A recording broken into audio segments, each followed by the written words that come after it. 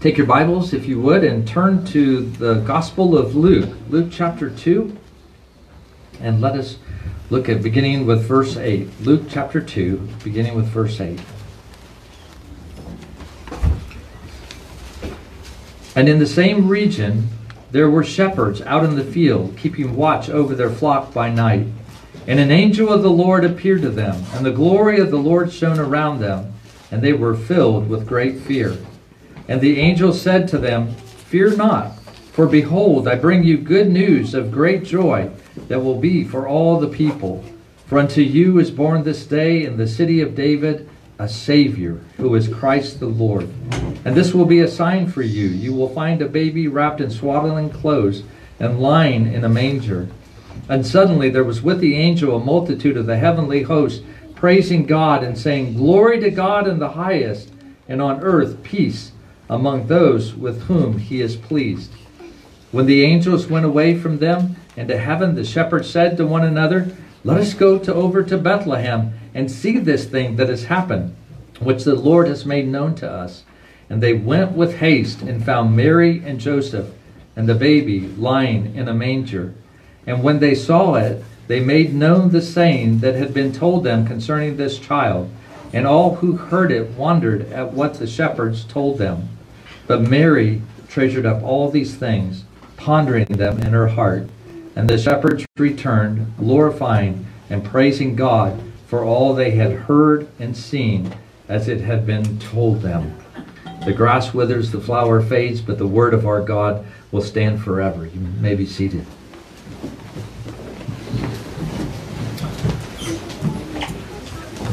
Let's pray.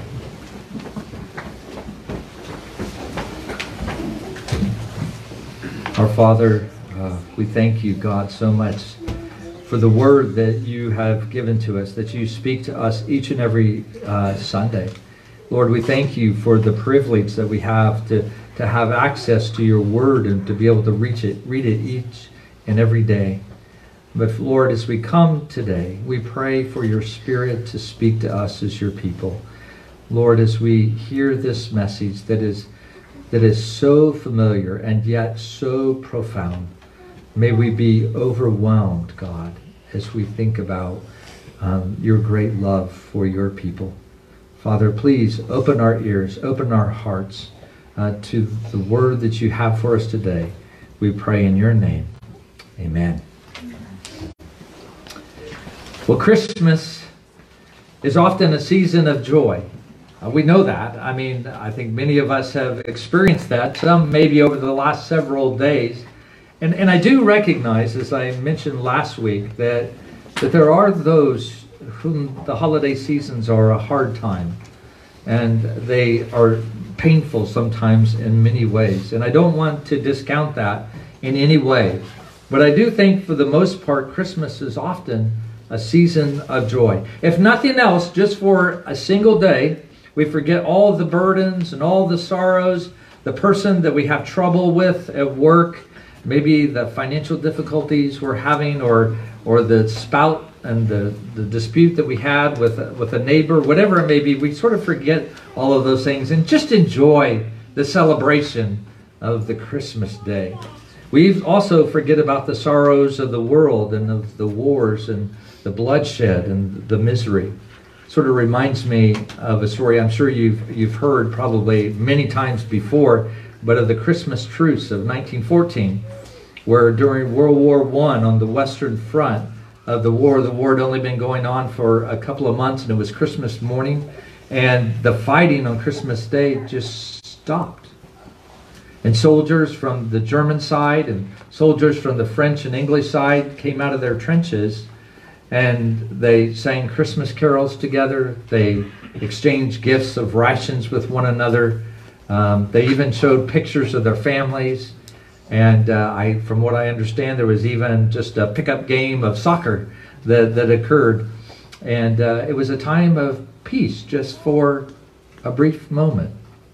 You see, we rejoice and we're glad when Christmas arrives. There's just something about it that makes things very different. And when we greet one another, as many of you probably did this morning, what did you say? Merry Christmas! It's so good to see you. What a time of great joy. But the question is our joy something that is kindled in our hearts, or is it simply something that comes as a result of the circumstances of the Christmas season? Is it the family? Is it the gifts? Is it the songs we sing that gives us joy? Or as one pastor put it so well, he says, Christmas is a time of happiness, but Christmas is not what makes us happy.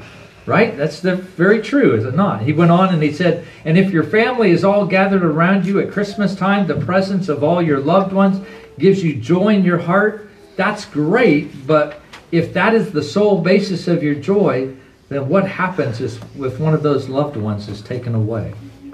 Will your happiness remain?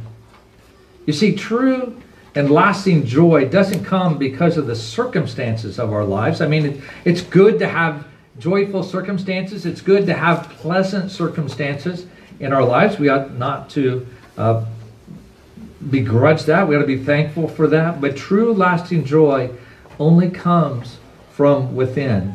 It comes from a changed heart.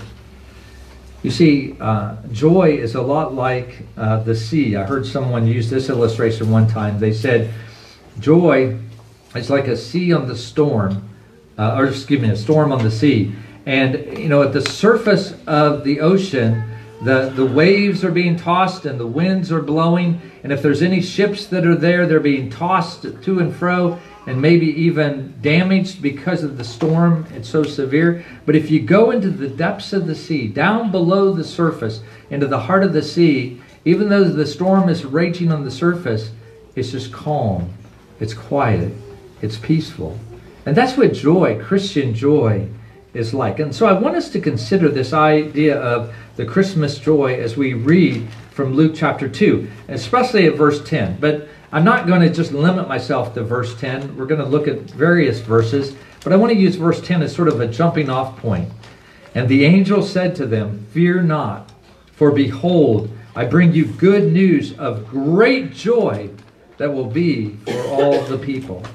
Now, where does true joy come from? What are the things that are necessary for us to have true, lasting joy? Well, let me suggest to you that the first thing is the fear of the Lord. The fear of the Lord. We read in verse 9 that an angel of the Lord appeared to the shepherds at night. Now, that would be enough to make anyone fearful, would it not? If you just, all of a sudden, this heavenly being just shows up out of nowhere and just begins to proclaim to you this good news. I don't know about you, and I know that these shepherds were rugged outdoorsmen, but that took them by surprise, okay? I mean, it says that in the text. This angel just appears. Now, we don't know a lot about angels. The Bible does talk about angels, and it does describe them, but it doesn't describe their appearance very clearly. But the best descriptions we have is the appearance of the angels at the resurrection. And we see that they were young men dressed in white garments. By the way, no wings are mentioned in the Bible. I don't know where we got the idea of angels having wings, but these angels were imposing figures. We do know that as we see different texts where angels appear, and people's response oftentimes to the angels is what? Wanting to bow and to worship them. And they would say, "No, not me. I am just a creature. God only is worthy of worship." But they are very imposing figures. And it says that suddenly the angel appeared out of the darkness of the night. And it says, and the glory of the Lord shone around them. Around them showed the radiance of God's glory. Now, what do we mean by that? We hear that, the glory of the Lord, and we wonder what that is. But the reality is that the glory of the Lord is really nothing more than the manifestation or the appearance of the presence and the power of God. The appearance of the presence and the power of God. And whether this angel was Gabriel, who had appeared to Zacharias and to Mary, we don't know. It doesn't tell us. Luke doesn't tell us who the angel is. But we do know that it is an angel that came from the presence of God, that he reflected the inexpressible glory, that radiates from the very presence of God, and the glory of the Lord shone all around them. I think for some of us that may trigger in your memory the times when you've heard of Moses, where he went up on the mountain of the Lord, Mount Sinai, and he spent 40 days there with the Lord. And when he came down from the mountain, it said that his face shone with the glory of the Lord. And so this angel suddenly radiated into the darkness of the night a brightness of the divine glory of God. Now, another way to think of the glory of the Lord, glory has the idea of weight. And it is the radiation of the pure beauty of all the virtues of God. It's the pure beauty of all the virtues of God. His holiness, His righteousness, His perfect goodness, His justice, all of those things. So all of who God is comes to bear upon man. And so no wonder that verse 10 says that they were terrified. They were, as the text says, filled with great fear. Now, not just like partially filled, but filled, not just with fear, but with great fear. And so here were these rugged outdoorsmen who were terrified as they stand in the presence of God. This fear was the awful dread sinful men experience when suddenly they're brought face to face with the Holy One, whose eyes are too pure to behold sin. And so we see here that they are terrified.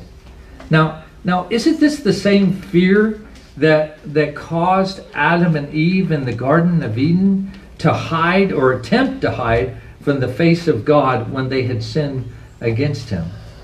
Isn't this the same fear that the Israelites had when Moses came out of the tabernacle and his face shone with the glory of the Lord as he had been in the presence of God? And they trembled so much that Moses, actually, when he came out of the tabernacle, out of the tent of meeting, he had to put a veil over his face until the glory of the Lord dissipated and sort of went away because it was so overwhelming.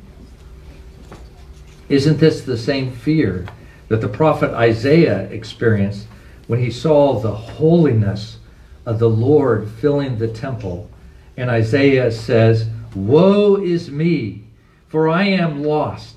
For I am a man of unclean lips, and I dwell in the midst of a people of unclean lips. For my eyes have seen the King, the Lord of hosts." You see, the glory of the Lord always judges us. The glory of the Lord lays us bare in His sight, and it exposes us in such a way that we become deeply conscious of our sin. It's like we are naked before God. We are totally exposed before Him. It reveals to us in awful contrast what we must be and we're not, and what we are but we must not be. And so we see that contrast, that duplicity in our hearts and in our nature. And it causes us to feel that we are sort of an open book before God. That it opens up the deep and the dark recesses of our hearts. Those places that we work so hard to try to hide so that other people think that we are different than we actually are. We don't want people to see the sin and the wickedness of our own hearts, and so we seek to hide that. But God sees that. Before Him, we are that open book. It's in those places in our hearts that are hidden thousands of sins and corruptions that loudly condemn us before God. It is this glory that pricks our conscience of our sin and convinces us that we ought to be condemned. That helps us to see that when we go and we stand before God, we deserve nothing but His judgment. And it gives us an apprehension of the final judgment when all will stand before God one day. That is, before we come to faith in Jesus Christ. There is an unworthiness in and of ourselves. Now, you may be here today, and I think most of you are believers in the Lord Jesus Christ. And for you, this conviction of sin began maybe even years ago when you first heard the gospel. And at that time, you thought a lot of yourselves and you thought probably most likely little of God. You might have believed in God. You might have acknowledged that God exists. But still, God was probably much smaller in your mind than he really is in real life. And you were much bigger in your mind than you really are in real life, because you didn't realize you were a sinner. But then you heard the gospel of grace. You heard the gospel that laid out for you to help you to see truly who God is and who you are. And now, while in Christ you are forgiven, you still experience the conviction of your sins. And we see our lives as an open book before God, and we are moved to repent and to confess our sins to him daily. If that is not your experience, maybe you don't know the Lord Jesus Christ. Maybe you're just a churchgoer. Maybe you're somebody who's just casually, you've thought about God, and maybe you say you believe in God, but maybe there's not that sense of understanding him for who he truly is, and you don't see, you don't have the fear of the Lord.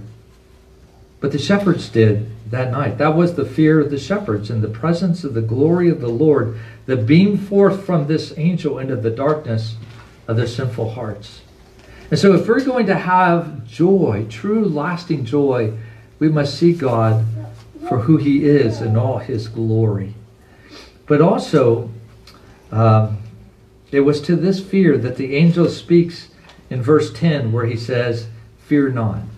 And that's the second thing we need to understand. It's not only the fear of God, but fearing not. Now, why did the angel say, "Fear not"? Well, because the angel brings news of great joy that will replace the fear of the sinner in the presence of God. Instead of great fear, brothers and sisters, there is great joy. It says in verse 11, "For unto you is born this day in the city of David a Savior, who is Christ the Lord." Now, such was the brief but tremendously significant gospel that the angel proclaimed. It wasn't a big gospel presentation or anything, just a simple statement, but it was the good news that removes the fear and instills joy instead into the hearts of the shepherd. And we even read in our text, into the hearts of all the people who realize the misery of their sin before God, that the Lord of glory has come to us. That's good news. God has become incarnate. He has come to us. Now, imagine, if you would, that we ran down the hill with the shepherds into Bethlehem, and we burst into the presence of Joseph and Mary and the baby. What would we be looking at? What would we be looking at? Well, first of all, we would be looking at a true baby. He's not an idea. He's not a religious experience. He is a person. He is a baby who does not show any marks that would distinguish him from any other infant that has ever been born. There's no halo around his head or anything like you sometimes see in drawings. He's just a common, everyday baby.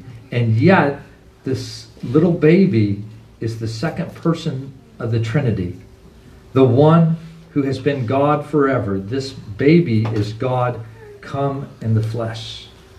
And what a glorious thing that is. And you would expect that if the creator of all things came to earth, that there would be this great reception for him. But instead, we read in verse 7, there was no place for them in the inn.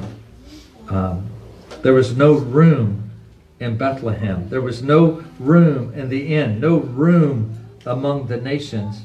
No room for him in your heart and my heart, as we are by nature.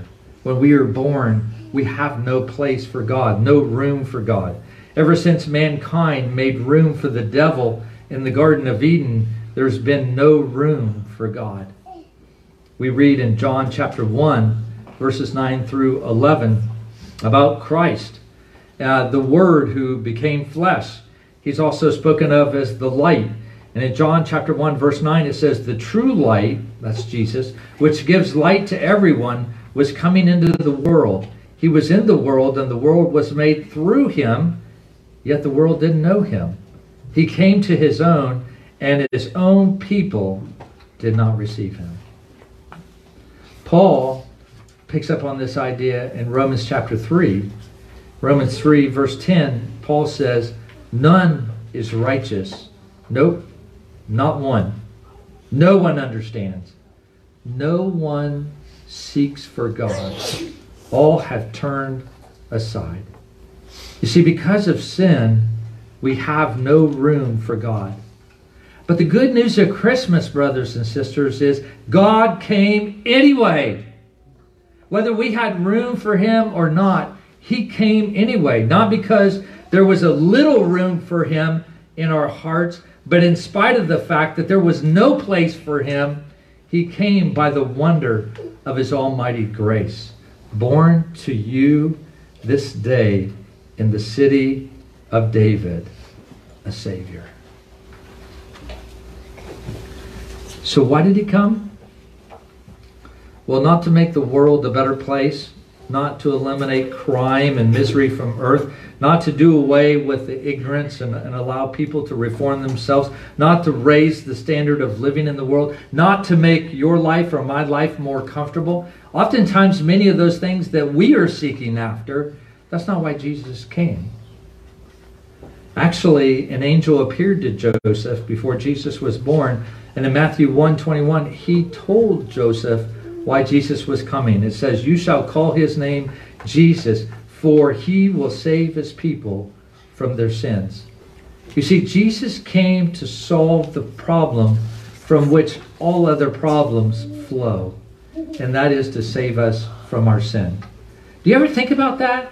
That everything, every difficulty, every problem that you have in your life flows from sin in one way or another. It's either your sin, or it's someone else's sin, or maybe it's the way that sin has affected the creation and the storms and the awful things that we have that kill people. It's because of sin. You know, and sometimes we can spend all of our time trying to deal with the circumstances of sin that affects our lives, and we want to do that and try to make our lives better in that way, and yet we don't concern ourselves with the problem of sin that we have with God. To do so would be sort of like having a tree in your backyard that has diseased roots in the tree. And because that tree has diseased roots, the limbs on that tree are really brittle, and they break off, and they're gnarled, and they're distorted in many ways. And it would be like as if you took that tree and you decided you were going to straighten that tree out, so you spend all of your time dealing with the limbs on that tree. And you do everything you can, but the limbs keep breaking off, and they keep getting gnarled, and you just can't fix it, and you're just frustrated. And you just wonder what's going on. Well, the problem is the roots. And until you deal with the roots, then it will not, that tree will not be fixed. And oftentimes you have preachers, churches, who stand up and they proclaim another gospel.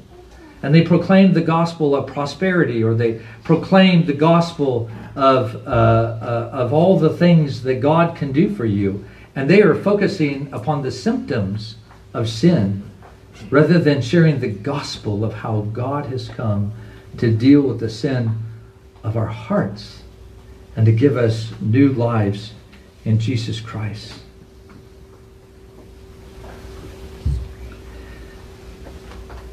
You see, sin means that we have placed ourselves in the place of God. And so we are by nature enemies of God. We always say no to God and his commands. This means we are guilty. We can never satisfy the justice of God or pay our debt with him. And so we are by nature children of wrath, objects of the righteous judgment of condemnation to everlasting death and desolation and hell. This also means that we are by nature inclined to hate God and each other, darkened in our understanding, loving the lie, corrupt in our hearts, perverse in our will, that we are completely incapable of doing that which is good.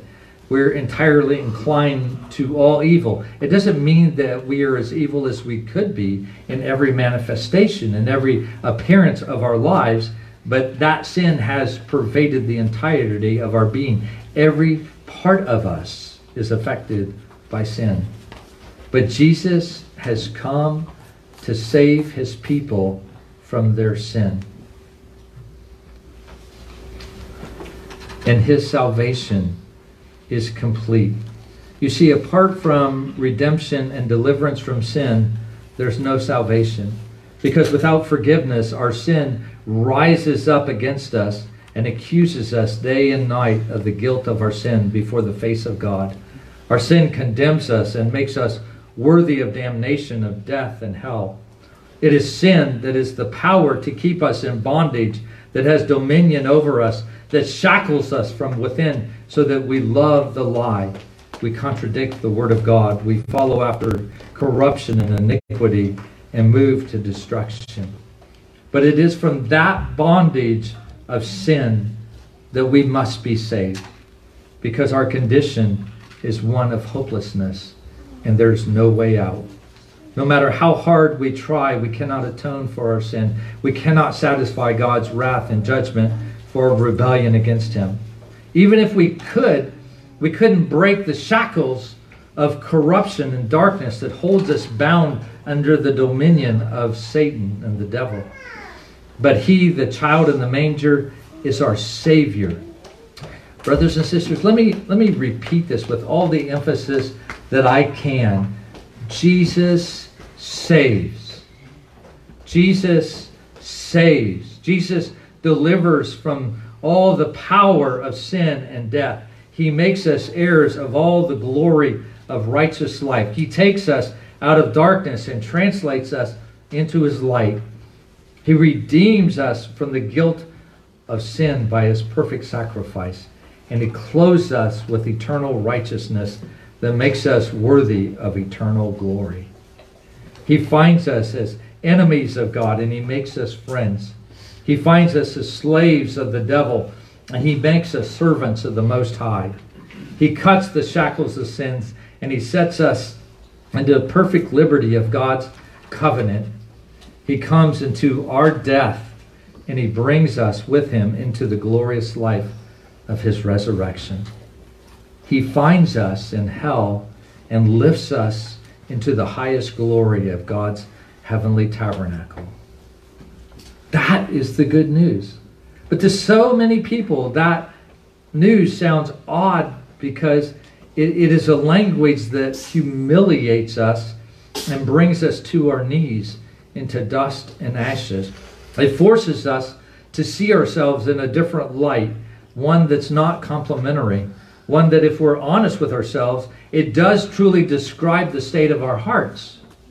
When nobody else is looking and we look into and we see the wickedness of our hearts, we realize that the Bible truly is shedding light that tells us who we really are. It's one of sin, one of selfishness, one of self-promotion, one of self-pleasure. Even in our benevolence and the kind acts that we show to others, there's usually some part of ourself that's wrapped up into that seeks to please ourselves. But it is in this humiliating language that we find joy, that we find great joy. But such joy only comes in the way of the broken heart. Such joy comes only in our shame, in our repentance, in our humiliation. Joy only after you have heard the word of God and received it. Because naturally speaking, the message of Christianity looks foolish. But the shepherds, they heard the message of the angel and they acted upon it. They received it. Yes, they realized he was the Savior. The great joy of his coming is that he is a Savior indeed. He actually comes to save. And all of us in this room need a Savior. And you may say, I have a Savior, Pastor Rick. It's Jesus. And I would say, then praise God. That is awesome. But you still need him to save you from your sin. Oftentimes, unfortunately, we think so unbiblically, and we only think of our sin in terms of past tense. That God saved us from our sin, and we now have a Savior. But the reality is, we need a Savior today. And we need a Savior in the future. And the Bible talks about such salvation, past, present, and future. He has saved you, he is saving you, and he will save you. Do you believe that? And maybe you're here this morning and you've been walking with the Lord maybe for many years. And you had the joy of the Lord at the beginning of your salvation because you feared God. You saw Him as He was. And you have not feared Him because you had heard the gospel and how you are saved. And there's a sense of brokenness, a sense of repentance over your sin, a sense of that open book where God, the Holy Spirit, probed your heart. But in recent years, in your battle with sin and the trials that have come in your life and the difficulties, you have stepped up and you have pushed aside the Savior and you have tried to do these things in and of yourself. And that joy has disappeared because there's no longer the fear of God. There's no longer that trust upon Him. There's no longer that sense of understanding, God, I cannot do this. But instead, you've thought too highly of yourselves once again. And Jesus' word to you this morning is, turn to me. I am your Savior, and I will save you. That sin that you've been wrestling with, that is seeking to overcome you, that you don't feel like you ever will master, turn to Him, and He will save you. He is able to save. He is ordained to save, for He is Christ the Anointed. Jesus is the head of all of creation and therefore empowered in the name of God to destroy the power of the devil and all the dominion of darkness and to renew them into the eternal kingdom of heaven where the tabernacle of God will be with men. And Jesus saves to the end. He will never let you go. He saves us by the grace of His good Spirit, overcoming our temptation to say no when God tells us something, instead to change our hearts to say yes to His commands. And maybe that's where you're at this morning. Maybe you have fallen back into that saying no to God or being sort of apathetic towards His commands. And you're not necessarily hostile to God, but your heart is not given to say yes to God and to suppress your own desires and your will. You see, unto you is born a Savior, which is Christ the Lord. What glad tidings of everlasting joy, brothers and sisters. You see, at Christmas time, we set up our Christmas trees and we gather with family and we sing carols and we go to church, but these things are barren if we are thinking only of them, or if we are thinking only of being in heaven one day and not asking ourselves, what difference does all this make in my life now? You see, the shepherds believed the message of God that the angel was sent to deliver, so much so that they acted upon that word. They didn't just hear it. They didn't just say, oh, I believe there is a baby. They went to see the baby. And when they saw the sign that the angel had proclaimed, their hearts were filled with joy. Oh, their world was still filled with things that caused them fear and worry. Rome was still in control of their country. They, as shepherds, were still part of the lower class of society. Nothing in the circumstances of their life changed, but God entered their world to pursue them, to save them from their sin and give them new hearts.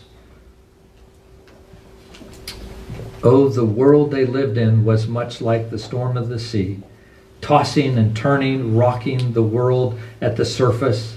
But deep down in their hearts, there was an abiding joy and peace that only comes from being made right with God. It is this joy that caused them, as we see in verses 17 and 18, to go and to tell others about this Savior. And as the people heard it, they were amazed.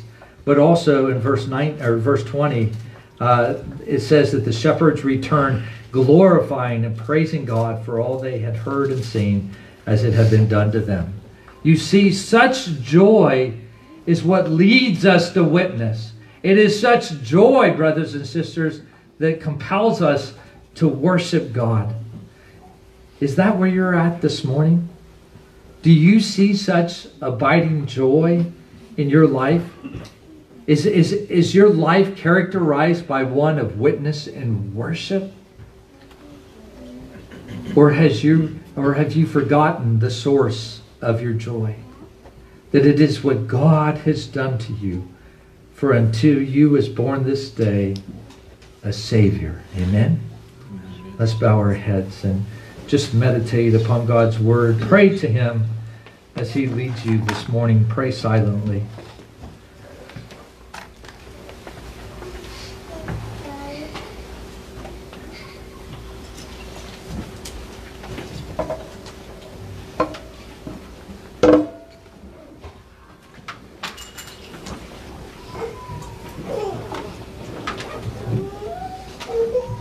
Joy to the world, the Lord is come. Let earth receive her King. Let every heart prepare him room, and heaven and nature sing. Lord, how this world is starved for joy, and it seeks in its tinsel treasures and poisonous pleasures the joy that only you can give. Thank you that when you sent Jesus, you sent the only real and lasting joy. With great anticipation and hope, we joyfully receive Christ now. We have prepared our hearts and once again receive him as our Savior from sin, Lord of our life, lover of our soul, closest friend, brother in fellowship of suffering, as the very meaning and the purpose of our lives.